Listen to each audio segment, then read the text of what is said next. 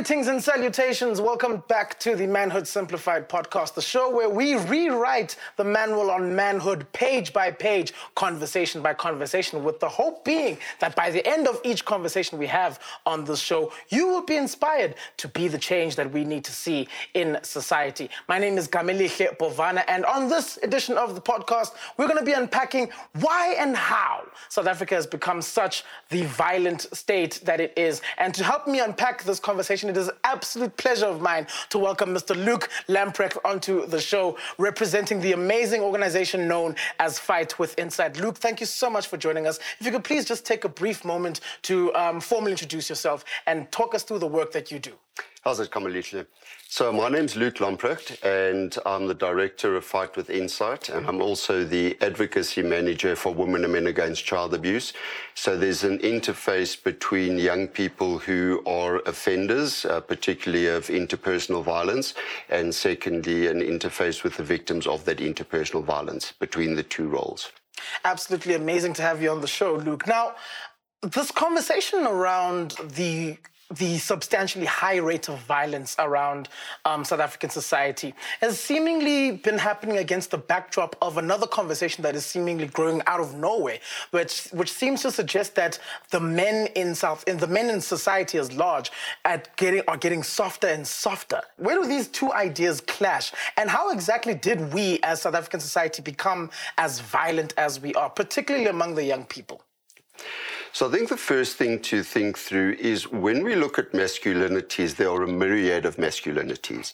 And I think a lot of attention has been paid to what I call a combination of sort of the fragile and what people call toxic or misogynistic masculinity, where the behavior of men can be interpreted as nothing other than the hatred of women and people that are not men. And the challenge is as we have tried to shift masculinities to be more thoughtful and considerate and not just those sort of stoic Spartans, the ones who don't say a word about their feelings and are just warriors and protectors and providers, there's been a big backlash. And the backlash has largely been because the idea, you used the word soft, the idea that we as men have some kind of internal emotional life has been traditionally construed as weakness. So largely, if we look at violence in this country, it has been largely because of, frankly, structural violence. So if we go right back to sort of apartheid years and colonial years, when people are depersonalized, it is easy to depersonalize other people, because you haven't developed the ability to think of the mind of another and to consider the effect of your behavior on another. It's about imposing your will. And we have a history throughout South African history of people imposing their will on others. And then the dispossessed then look at the weakness of, say, women and children or people from the LGBTQIA plus community, and then impose their will on them because they are the dominant structure. So it is very structural.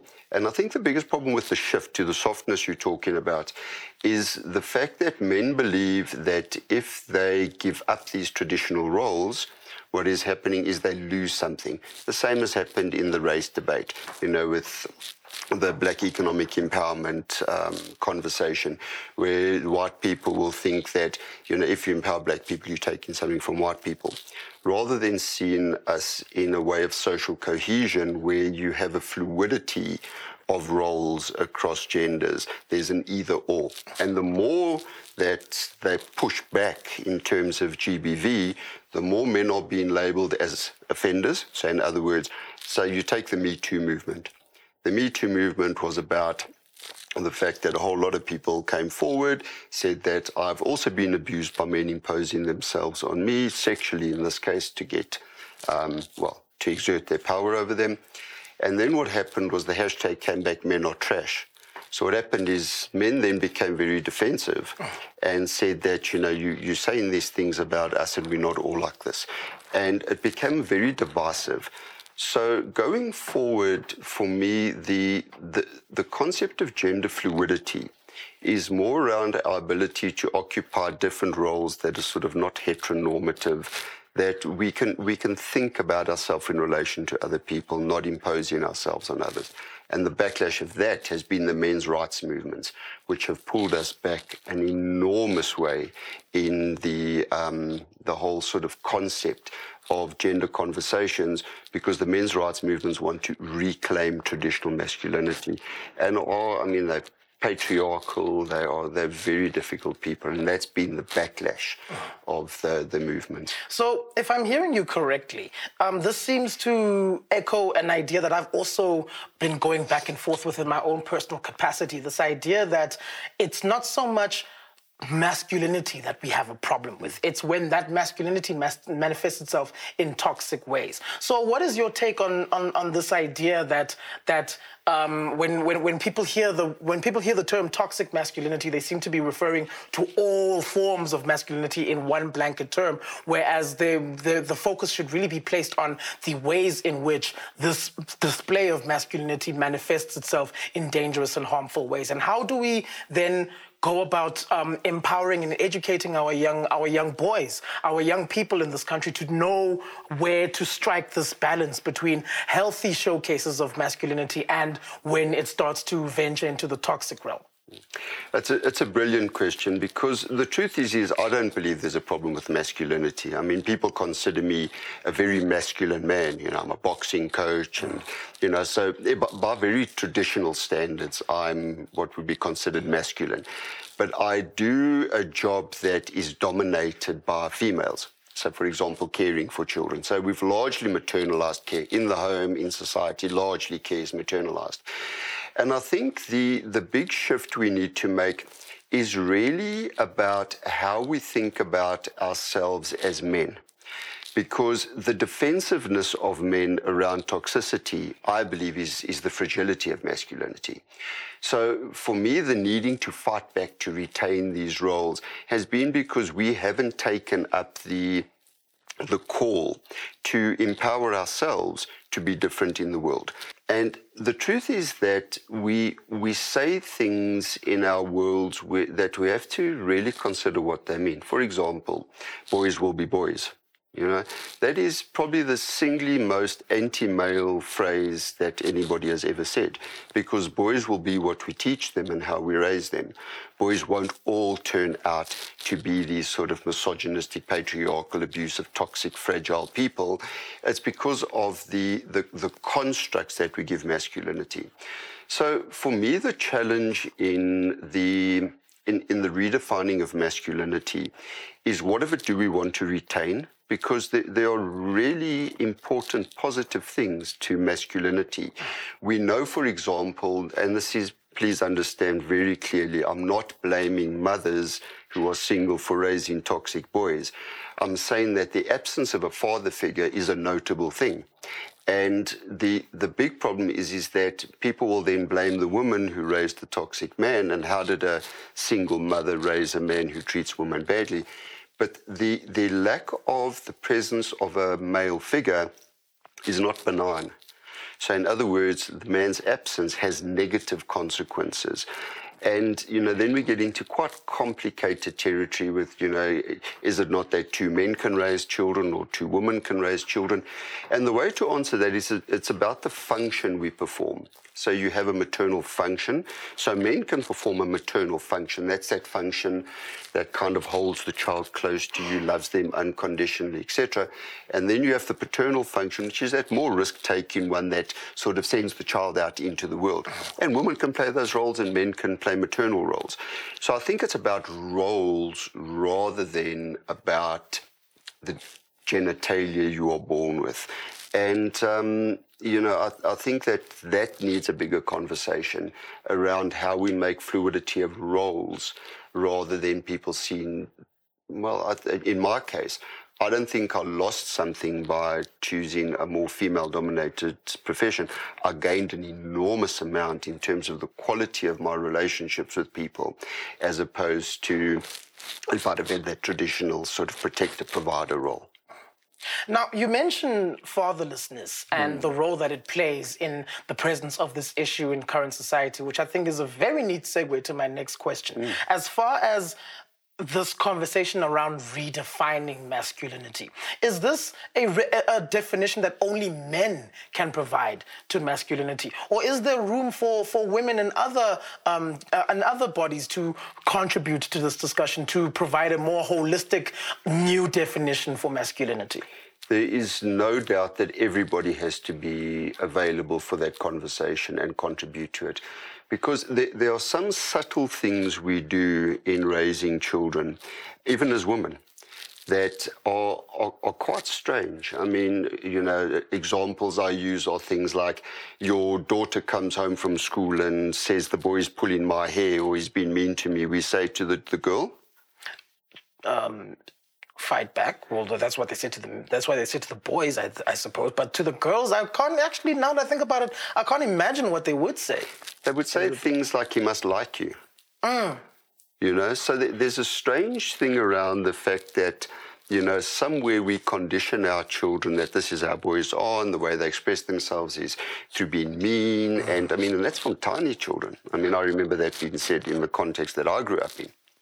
So we need also for women to allow men into some of those more fluid roles, because there's been some very interesting research about, for example, there was a very nice study done in the UK, which followed children over a long period of time. And the mom and dad changed the traditional roles. So in other words, dad, because he wasn't as big a earner as the mom, he was going to stay at home when the child was born, and mom would go to work.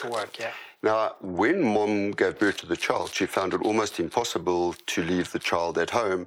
And dad, because dad didn't know what his role was and how he was contributing, it was this wonderful idea, but he felt so worthless, because his role was supposed to be defined by earning money, that he would go to a flea market on the Saturday when the mother was home and sell things he made so he could feel he's contributing to the house.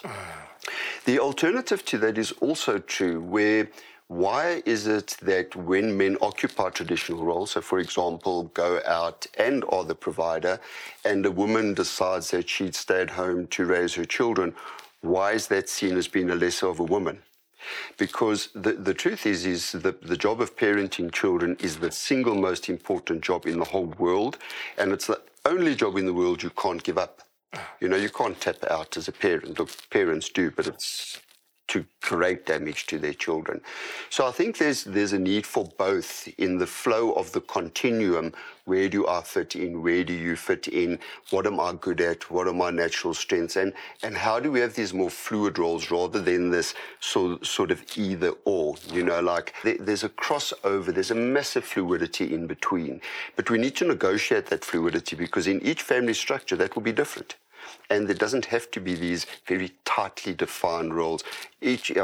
My relationship, my marriage that I'm in, our roles are very fluid across what would be considered traditional gender roles. And some are quite traditional, but it works for us, within that context. Just to latch on to everything that you've just mentioned about how men without the ability to provide adequately to their share of the parenthood duties are seemingly excluded from participating simply based on their inability to provide those resources. How does this restriction of participating in the process of parenthood and being a part of the child's lives impact these very same men negatively, impact the children that are subjected to the father's absence negatively? And how does that further fan these flames of contention in this conversation that we're having? So the first thing, which is a sort of a colloquial statement, is children are not like movies. You don't have to pay to see them. Okay, so that's the first thing. So a lot of the exclusion of men from their fathering roles has been due to this idea of the shame around the inability to provide. So there's shame from the side of the mother's family, shame from their own side. They feel that they'll be seen as less of a man by their children.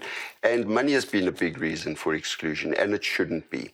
Because the ability to provide financially, a lot of the young people I speak to from extremely wealthy families rather want their father's time rather than the stuff their fathers provision buys. So, those who have whatever they want rather want time with their dad rather than their dad working all the time. So I think that we need to think about it in two ways. The first is that if a man is going to have sex, he has to realize that he might have a child. And he needs to conceive that in his mind and recognize that his inability to provide is going to impact on the child's life. Because what we know about poverty as a fact is it limits opportunity. Now, nobody has a child to limit their opportunities. It's not what we do. But men have sex for no reason or reasons of power, and women. But, we're just talking about the men at the moment. So the big thing for me that sort of comes to mind is that how can men play a role in the lives of their children when they are unemployed, and how do we assist them and the woman to do that? Because women withhold access based on money or maintenance. That's illegal. So just to know that that's not allowed. So that's the first thing. But men also mustn't back off. And if men do have money, men must prioritize their children, not their subscription to a soccer club or whatever, So the children must come as a priority in terms of provision. So we want children to have a baseline of care because adequate food is important, adequate schooling is important. It sets young people up for recognizing their biggest potential. But on a scientific closing note, there's another very important thing. In the first year of life, when the mother is breastfeeding and the primary caregiver and et cetera, men have a role. But largely what mother's role is in the neuroscience of a baby's development is that the mother is there to make the child feel safe, to hold the child, and to help reduce the fear response. Okay. However, in the second year of life, when the child is starting to enter the world, it's the father's job to decrease the aggression response. So if he's missing at that stage, you've got the mother who loved the child, the maternal function, then you've got the paternal function in the second year, which is very important. And that father helps the child suppress their aggression. So in other words, regulate their aggressive outbursts. So you'll see a situation where a mother will be shouting at the children, the father walks in, the child's quiet. Not because the child is scared of the father, but because of the presence of that figure. And that's the importance of that function. It can be played by women, but there's lots of interesting theories about deeper voices like mine, where it resonates at a different part of the ear of the child and affects a different part of the brain, and therefore children are more likely to listen to me than to women. There's all kinds of fancy theories around it.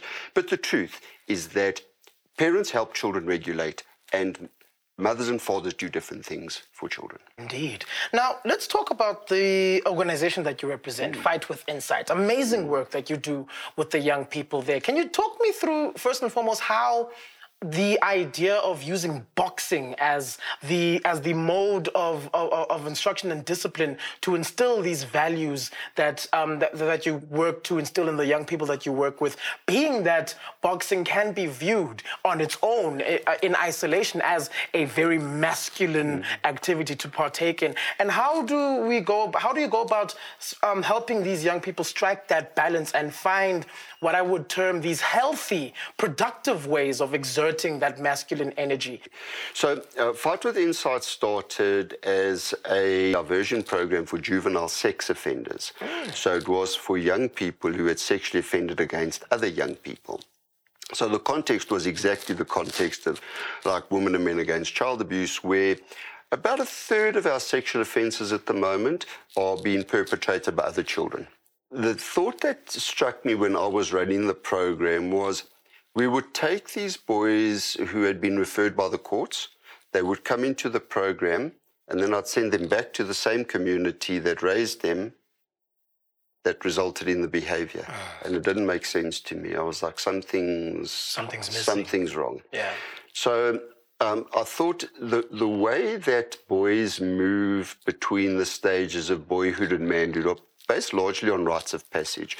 So if you take two prominent examples, you will have the Jewish community where you will have a bar mitzvah at 13 and you will move into manhood, that Gozo culture where you will go to the mountain to be a man. And those rites of passage are extremely important. Now, in a complex sort of multicultural city like Johannesburg, those rites of passage have largely disappeared. And they've been replaced by the rites of passage that these boys have come up with themselves, because we haven't given to them, they make them up. And that's largely been a gang-like culture. Now, the gang-like culture is really very much about hyper-masculinity. Rugby is also about hyper-masculinity. Boxing is also about hyper-masculinity. So there's these displays, you know, where masculinity is quite performative. You know, men have to endure things and they have to perform in order to be men. And what we did was we said that they need a place where they can be with masculine men doing masculine things that doesn't translate into the hyperness of it. And that is, it is extremely dependent on the programs that surround the boxing, and it is almost entirely dependent on the coach or facilitator. So if you've got a boxing coach who is wanting to go out and win all the titles and step on people to get their box up because they want to earn the money that comes or the glory that comes with a great boxer, that's going to instill that kind of, you know, competitive, you know, win at all costs kind of mentality. Whereas if you have someone who's saying, I want to get young boys in here to show them there is a place to exert themselves in a masculine way, but in a controlled, mediated way, where you've got a thoughtful, present adult who is there to assist them to regulate themselves. That's the most important thing. So really what the boxing became about was it really was about a transition into manhood where they could express their masculinity in a city where masculinity is part of your protection. So in other words, if you belong to a gang, it's to get money, it's to be safe, it's to gain access to things such as respect by the people in the community, although the respect's through fear. All the kind of same things happen in boxing, but it is done in a pro-social way. So we know that the need in the adolescent is to belong and to develop an identity. So while they are going through that phase, we need to offer an alternative masculinity to the hyper-masculinity of the gang-type culture. Now, considering that it is primarily young people that you do all of this important work with, so when you take them into a program like Fight with Insight, you take them through all of the wonderful work that you do with them, and then they get to a point where they have to go back into this very same environment while carrying all of the lessons that they've gathered through working with Fight with Insight. What are the stakes there as far as the likelihood of them relapsing back into their old ways? How invested are these organizations in the long-term success of the work that they do with these young children in these programs? It's a brilliant question. We've actually just come back from a conference now, and we've just come back from Cape Town, where it was a funding organisation that funds programs mainly for girls, and we've kind of come in as a program mainly for boys that now has tons of girls. So funnily, under lockdown, the number of girls we saw went up exponentially. So it was a very interesting dynamic. So the two big challenges we have is that if you have a set of traditional roles that are learned, say, within the family or within the community, and you almost disrupt or challenge those roles, when you send people back into their families and into their communities, you need to be able to equip them with a set of skills to be gentle, almost like thinking of it instead of like a jackhammer, thinking of it like an archaeological dig where you are going in with a feather and you're brushing away and unearthing what's happening. Because if you go back and say, oh, those people in the city, especially, you know, when it comes from an old white man, you know, you send them back into the family and say, no, we're now challenging your role as dad and how you've done everything over the years. somewhere have to almost mourn your own childhood. There's a sense of judgment over your father because but you still love your father, and your father was a good father and he did a good job, but he did make some mistakes. So it's recognizing that there needs to be a gentleness associated with it. While activism, it's important for us to be loud, etc., we need to recognize that even for the father, say, who comes from a very traditional background where they beat their children and corporal punishment was the order of the day or whatever, suddenly they're told that's illegal. But you haven't given them something to replace it with. You've just judged them. So we are very cognizant and very mindful of the fact that the families and communities are systems and they work like a cog. So if you are going to change the way this cog moves, it's got a talking effect on every other part of the system. And we don't want to isolate people from their families. We don't want to make them sort of unable to interact with their communities. So there's a couple of core values that we want to land. And quite frankly, the most important thing we land is being kind. You know, we want to go back to a place where we recognize that as humans, our ability to develop as a species was not based on that kind of Machiavellian might is right, patriarchal, capitalistic, sort of colonial, industrial kind of system. It was based on the fact that we could cooperate. And going back to cooperation and what is my place here, and that place is fluid.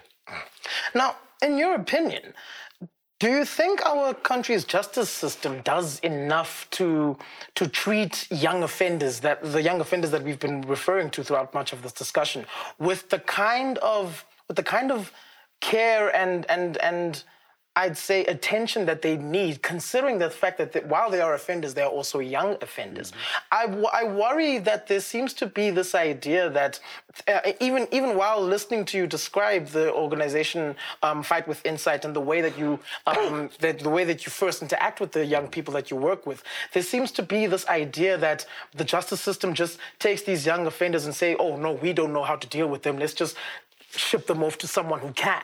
So in your opinion, is our justice system doing enough to properly rehabilitate the plethora of young offenders that are found guilty of these crimes? So again, South Africa is a complex place when it comes to that. We've got a brilliant constitution. Our Child Justice Act is one of the best I've read. Our commitment to restorative justice is fantastic. However, we're also a country of limitless needs and limited resources. So what happens is it's quite hit and miss.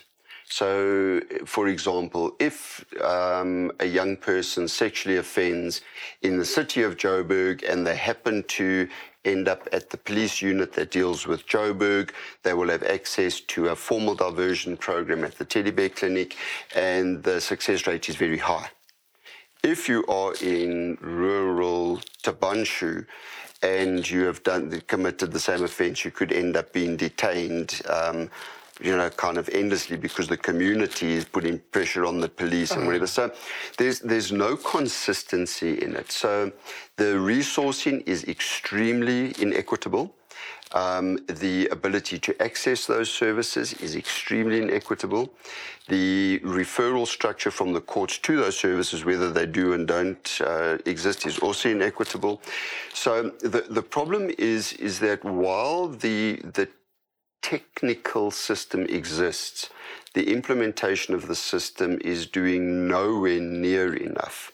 We are seeing an increase in offenders, juvenile offenders, and a decrease in referrals to the system. So, for example, what you'll get is let's take an example of the police. So the police are given a mandate to lower the crime rate, and they specifically want a lowering of the crime rate when it comes to interpersonal crimes, so rapes and assaults and murders and so on, because that's what scares people the most. So what they will do is a child arrives, so a person under 18 arrives as an offender, they simply don't register the case. because now, it's a child. The court's not going to do anything. But the problem is that child needs services. Now, the reporting of the case was actually to open services to the child to ensure that they don't become an adult offender. And if you don't offer services, the chance of them becoming an adult offender is high. And then the day they become an adult offender, you lock them up forever. So, no.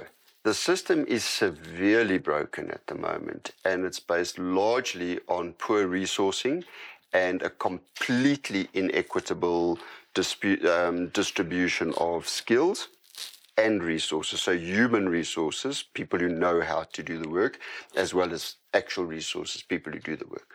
So the insight that you've just provided us on the frailties of the justice system as it currently stands does indeed lend itself to the ways in which the justice system is factored into the conversation surrounding the need to end the scourge of gender-based violence in this country, the need to end the high rates of violence across South African society, where every time the conversation comes up, as we mentioned earlier at the top of our discussion, a lot of the men feel attacked. A lot of the men feel automatically the need to feel defensive in their contributions to this conversation.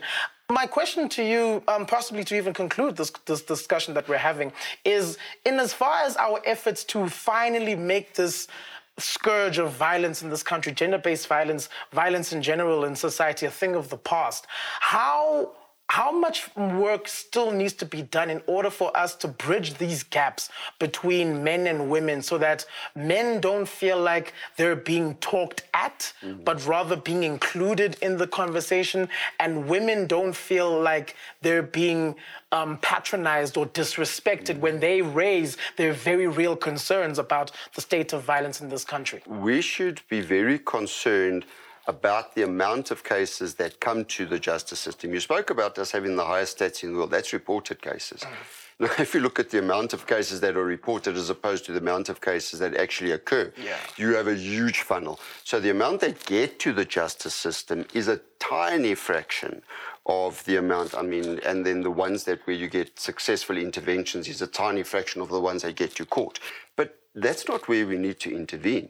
Those people are a failure of our entire system, because why is it that you are, go back to the pre-sort of 94 South Africa. We had an Immorality Act where they attempted to, particularly in sexual and relational cases, they attempt to legislate morality. So in other words, you're not allowed to have sex with black people, men are not allowed to have sex with men. It was all of that kind of moral legislation.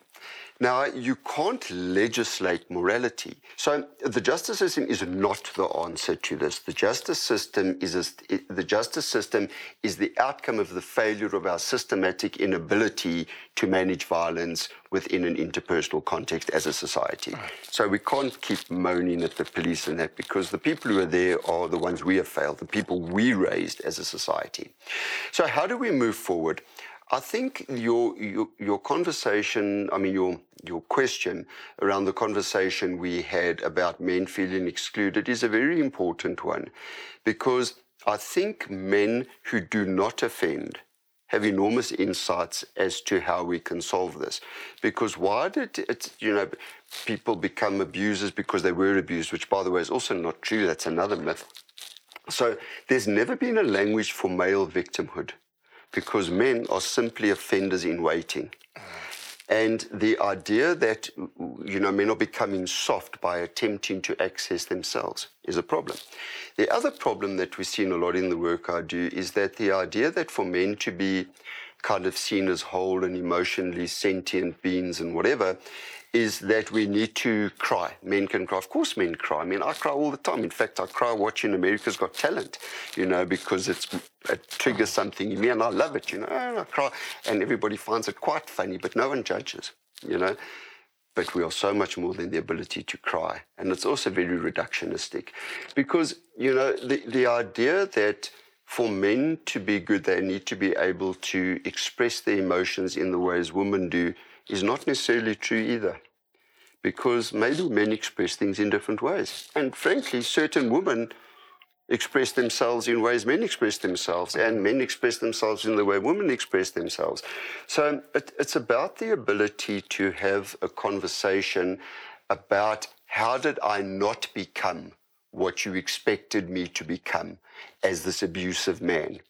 And use those lessons about how people have successfully navigated the transition of sexualities, frankly, across the entire continuum, and be able to say that in that context, my kindness is not weakness. The idea that there are certain individuals, both on either side of the gender divide, who want to cherry pick and choose the bits of this very same patriarchy that we all swear wants to be eradicated, but they want to cherry pick the bits and pieces of this patriarchy that most benefits them. For example, men wanting to pick and choose just how liberated the women in their lives can be. Women wanting to claim independence, but still expect certain things from the men in their lives that seem to counteract the very same independence that they claim. Divide. How far back will all of this set us in this effort to eradicate patriarchy once and for all in our society? My belief on the patriarchy is that it gives and maintains access to privilege, and that is only for a select amount of people, because only a select amount can be privileged. The reason people will pick and choose that particular part of the patriarchy to hang on to is to give them access to privilege. And access to privilege by default excludes other people, and by default you are standing on the backs of others' labor, who you generally exploit to amass enormous amounts of stuff, which frankly is money, and very little else.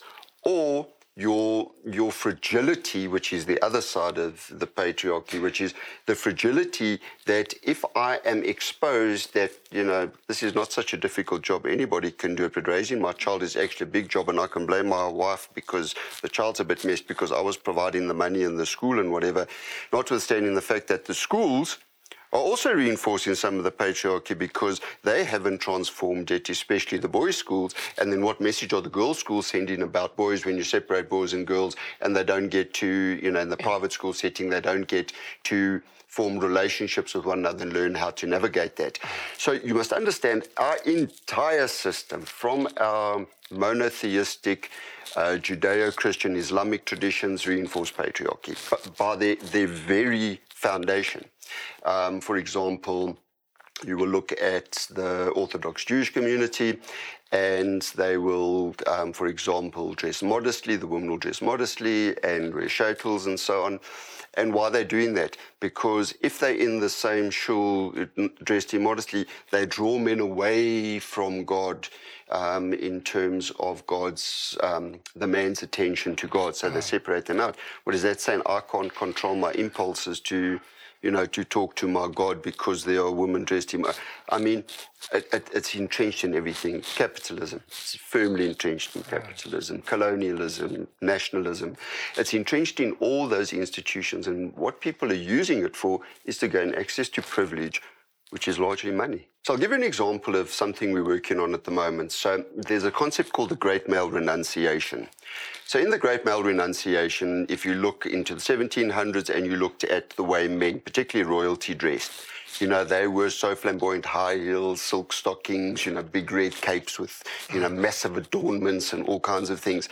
And then in the 1800s, they had the dandy movement by Beau Brummel, and suddenly everybody was in the same suit, tailored, and all men looked the same. So when you go out to the corporates and everyone's in a tie, which is like a noose, you've got your jacket and your shirt, and you can't see one other than the other. Now, the first part of that is, what else did men give up when they became purely useful and no longer beautiful? So that's the first thing. There's nothing about it, and fashion became about women and men giving women and women going out and that whole thing. But what you must understand, for example, is that there's many theories around it, but the one is that men became completely useful, and that suit and tie represented capitalism, and the patriarchy. How long did it take women to get into those suits? If you look at fashion over the years. But now when you power dress, I see women power dressing in black slacks, black shirts, for example, like lawyers. Now, how much of the mindset of the patriarchy that is about my privilege at the expense of others have been taken on in the role they take on in those very capitalistic, corporate kind of environments. And can you have a woman who is patriarchal? You know, so, and then the opposite, and then, you know, it'll be say, oh, you know, the woman behaved badly in those positions, but if that was a man behaving that way, you wouldn't even look at it because that's how you're supposed to behave as a CEO or a politician or whatever. So there's a lot of very interesting debates, but it'll set us back dramatically because I think that people, and I speak to young people and I say, what do you want to do with your life? I want to make money. I said, that's not a plan. Money is an outcome of a job, you know? And what job do you want? I want to make money. And it's quite strange because there's a book in conclusion from my side called Snakes in Suits that people should read. It's about how you almost have to be psychopathic to work in those sort of massive corporate and political worlds because you have no consideration for the impact. Like you can walk in and make a decision to retrench 2,000 people, not give any regard to, I mean, this case in the UK now, they on a video call retrenched 8,000 people. I mean, if I did that, I would jump off a cliff. You know what I mean? Because I would feel so devastated by what I had to do, but you can do it. So it's a lack of consideration that will set us back tremendously because if you cannot consider another, you can always be violent to them. And what we must always remember is the violence we fear so much, you know, the ones that you see in sort of the lower socioeconomic groups, the violence that is brutal where people are bruised and bleeding and dead and whatever. That violence is a result of the structural violence up at the top where corporates are extremely violent in terms of but it's a structural violence that is almost accepted because it's how you make money, and making money is what you're there to do. So that concept is very complex. I find it very interesting, the analogy that you just provided from the book, Snakes in Suits. If you could share the author with us, that would be lovely. Sure, his name's Robert Hare, H-A-R-E. Robert Hare, lovely stuff. It echoes an idea that I pick up from watching this television series like Power, for example, where you have to have a certain degree of ruthlessness to get to the top, regardless of how many people you plow over on your way there, and how this ability to access that degree of ruthlessness goes against everything that we've been talking about as far as the work that goes into eradicating patriarchy, the work that goes into eradicating this idea of men being in touch with themselves, being in touch with their emotions, finding healthy ways to express themselves. It's very interesting how those two ideas contrast each other, and I think that's why it was so interesting that you brought that book up. So very salient observation and very salient contribution to that. Thank you so much, Luke. As far as those engaging with this conversation that we're having, whether audio or visually speaking, how can they go about engaging with women against men and against child abuse? How can they go about engaging with Fight with Insight? Can you talk us through how they can visit their website, whether there are actual premises that they can visit so they can see the work that you guys are doing with the very young people that you work with? Absolutely. So with Women and Men Against Child Abuse, just Google it. You'll come to the page. There's two divisions, one which is service delivery, so in other words, services to victims of abuse, and then the other is advocacy, you know, making sure the justice system works, or the whole system works. In terms of Fight with Insight, we have a social media page and a website, and we have premises in Hillbrow that people can just contact us and they can come visit. We have an open day on a Saturday. Anybody can come meet the young people. Anybody can come and contribute. Anybody can come and have their say. Amazing stuff. Luke, thank you so much for joining us. Being joined by Luke Lamprecht, representing Fight with Insight, as well as Women and Men Against Child Abuse here on the Manhood Simplified podcast. Absolutely spirited conversation that we've had. Yet another page that we are rewriting on the manual of manhood with each conversation that we have here on the Manhood Simplified podcast. Thank you so much one more time for joining us.